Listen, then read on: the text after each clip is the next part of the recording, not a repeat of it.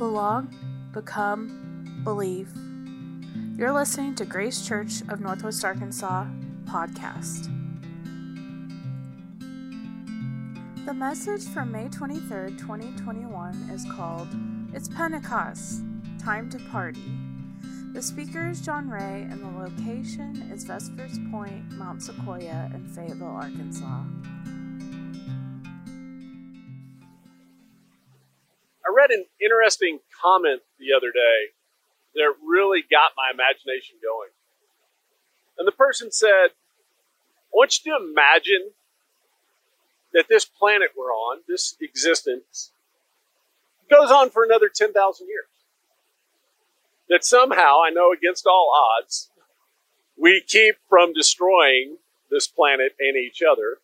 And humans actually continue to go and flourish for another 10,000 years.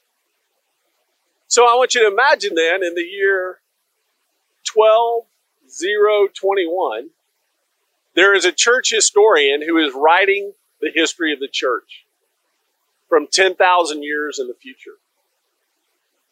And they start to write a chapter on the early church. Well, in the concept of that much time, guess who the early church would be? Us. We would still be part of that first era of Christianity, that first era of believers. Right? Because if your imagination is kind of like mine, we kind of think of ourselves at the pinnacle. We're the latest and greatest. I mean, we're mature, right? We've got all this stuff figured out. We don't make the mistakes that those primitive believers made. Or maybe we become calcified. Maybe we've forgotten what it is to be the early church. But either way, we don't associate ourselves with something new, something being born, something fresh, something still being figured out. Y'all, what if we are?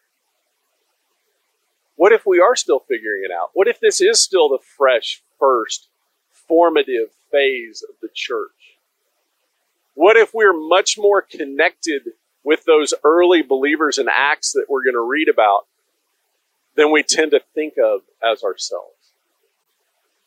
I think doing this radically transforms the way we think about who we are here and what the church is. We talk at Grace Church a lot about having an active gospel imagination, about having an imagination that is rooted in Scripture and that is actively pursuing and perceiving all that God is doing and how that forms our world, forms who we are, forms how we respond. It guides all of our allegiances, affiliations, and affections. Too often, I think that imagination is corrupted by thinking, hey, the end times are right around the corner. All we have to do is just hold on, right? All we have to do is just hold on, and Jesus is coming tomorrow. And we are instructed in Scripture to anxiously look for the return of Jesus, for whatever that means, however that comes. But y'all, there's so much more still to do. There's so much more to become. There's so much more to be. And I think we can recover that a little bit as we look at this passage in Acts on Pentecost Sunday. So, if you've got your Bibles or on your device, we're going to read from Acts 2. I'm not going to read all of it, but I want to read a few parts and I want to make some comments as we go. So, starting with verse 1. Now the day of Pentecost had come. They were all together in one place. And we have to make sure we understand this. When they say all together, men, women, kids, all of them. Okay? So this wasn't just a convocation of the dudes. This was all of them. The community that had formed around Jesus. Suddenly a sound like a violent wind blowing came from heaven and filled the entire house where they were sitting. And tongues spreading out like a fire appeared to them and came to rest on each one of them. All of them were filled with the Holy Spirit, and they began to speak in other languages as the Spirit enabled them. Now there were devout Jews from every nation under heaven residing in Jerusalem. When this sound occurred, a crowd gathered and was in confusion because each one of them heard speaking in his own language. Completely baffled. They said, "Aren't these who are speaking Galileans? How is it that each one of us hears them in our own native language? Parthians, Medes, Elamites, residents of Mesopotamia, Judea and Cappadocia, Pontus and the province of Asia, Phrygia, Pamphylia, Egypt and the parts of Libya near Cyrene, and visitors from Rome, both Jews and proselytes, Cretans and Arabs. We hear them speaking in our own languages about the great deeds God has done. I want to pause here. I cannot emphasize enough the all of this passage.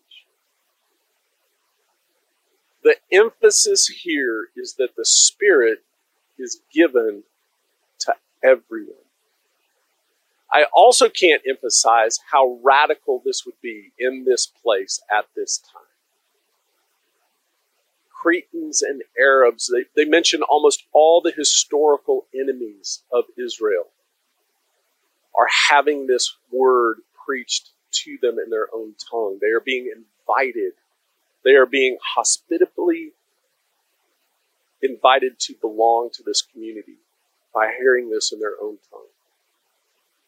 But even maybe more radical is the fact that it was falling on the women as well as the men.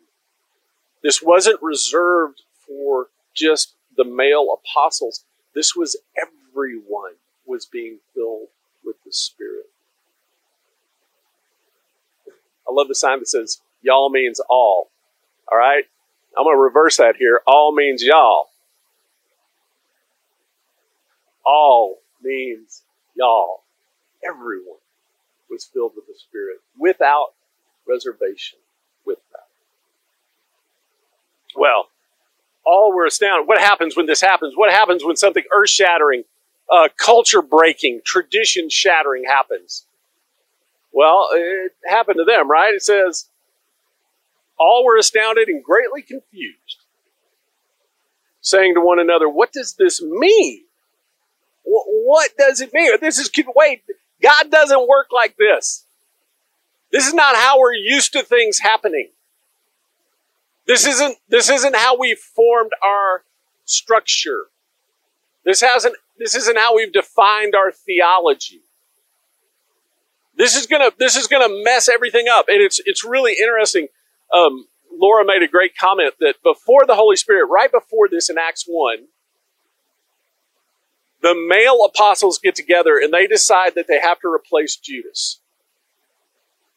And so they do what guys do when they're given something. They're like, well, let's play cards or draw lots. Or they said they drew lots. There's no mention of prayer. There's no mention of waiting. There's no mention of asking. They're like, let's just do what we've always done. Something that keeps us in power. Something that makes us the decision makers. Something that we can explain. Something that we can control. So they cast lots. They choose Matthias. And as we've said, if you've been here for any length of time before, it's the last time Matthias is mentioned. Like, I feel sorry for the dude. I really do. I really feel sorry for Matthias. He's like put in this position and then literally all heaven breaks loose right after that.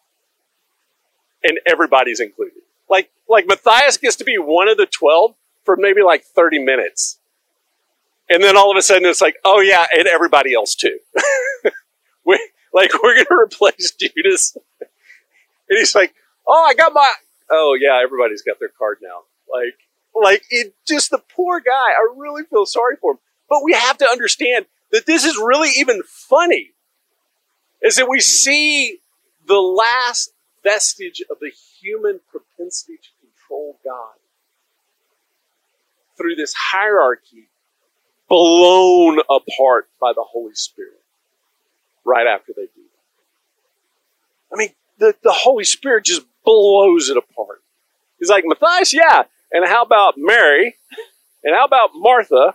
And how about her sisters? Oh, and let's bring her kids over here. And yeah, let's get some of them Arab women in here too. Hey, Cretans, come on in. I know we've been killing each other for centuries, but y'all come on in. I mean, it's just utterly astounding, utterly confusing to how people had thought about it. And Peter, for all the bad rap that he gets, all the bad rap we get for Peter, he gives one of the most eloquent speeches in all of Scripture next. I'm not going to read it all. I want you to encourage you to read it this week. Read it today. But he goes back and he's like, oh, this is what God's been talking about all along. And he pulls out all these Old Testament scriptures that shows that this has been God's desire all along. And God, coming in the form of Jesus, incarnating everything we need to know about God, opens the door for it to finally happen. Well, after the confusion comes the what are we going to do next? Well, what do we do with all this? And that's where we skip down to the last part of the chapter.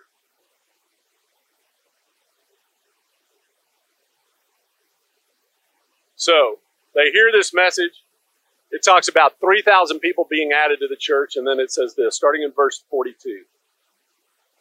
They were devoting themselves to the apostles' teaching and to fellowship, to the breaking of bread and to prayer.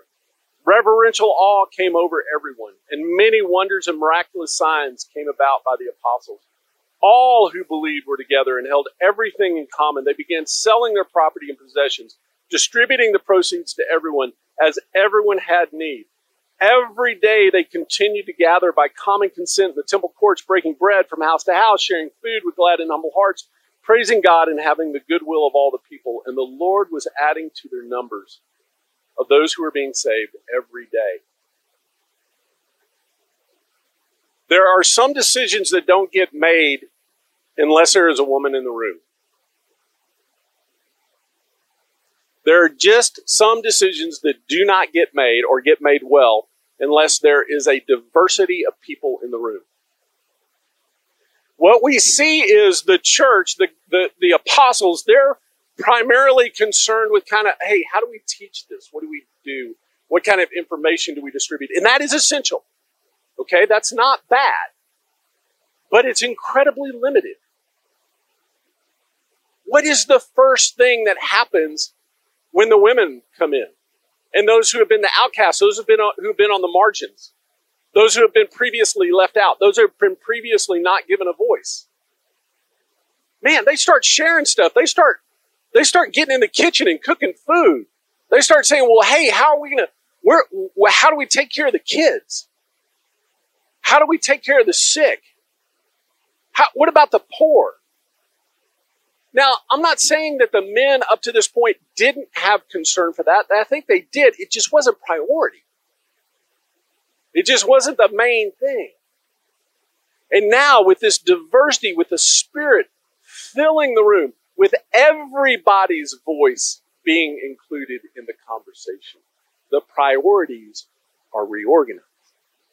They're changed. And they start to live this out. Y'all, this is what the church is supposed to do. We are supposed to be the place where everybody has a place at the table, where everybody's voice is heard. It doesn't matter. You don't have to be an old white dude like me to have your voice heard. Come on, somebody give me an amen on that.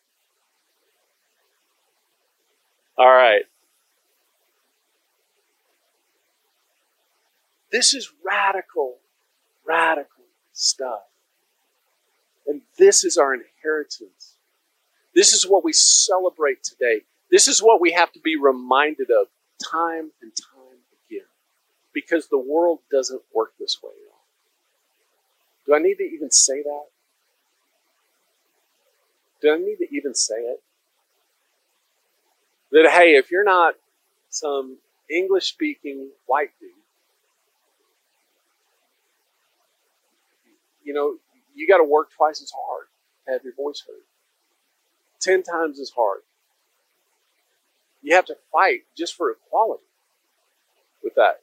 Just some measure of that. That's the way the world works.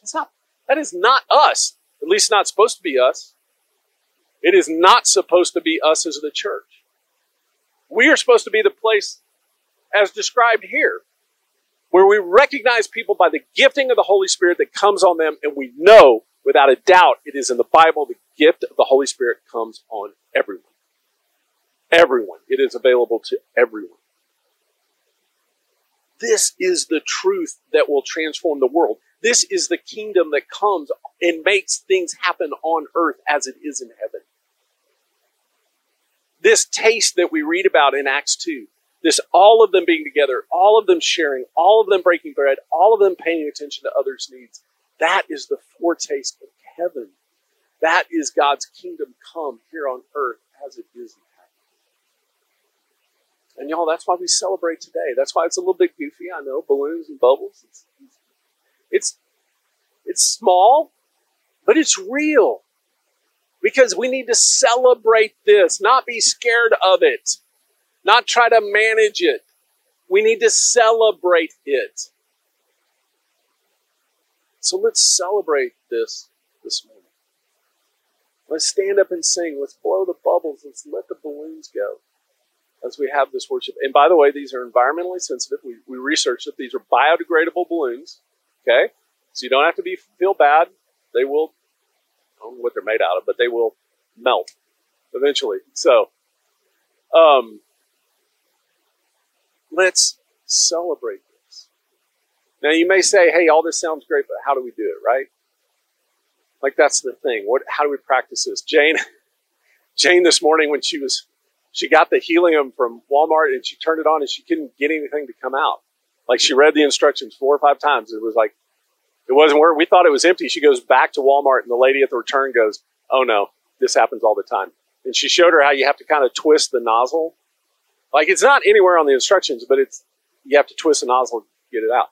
I think that's kind of like at church. So you're like, okay, I read the instructions. I did the thing, but nothing's happening. Well, hey, we may have to think a little bit differently. We may have to just twist that nozzle a little bit to start to think differently, to really imagine. And man, when it does, it's going to fill the place with the Spirit. It's going to fill the place with the Spirit. Thank you for listening to Grace Church of Northwest Arkansas podcast. You can find more about us online at gracechurchnwa.org. Grace and peace.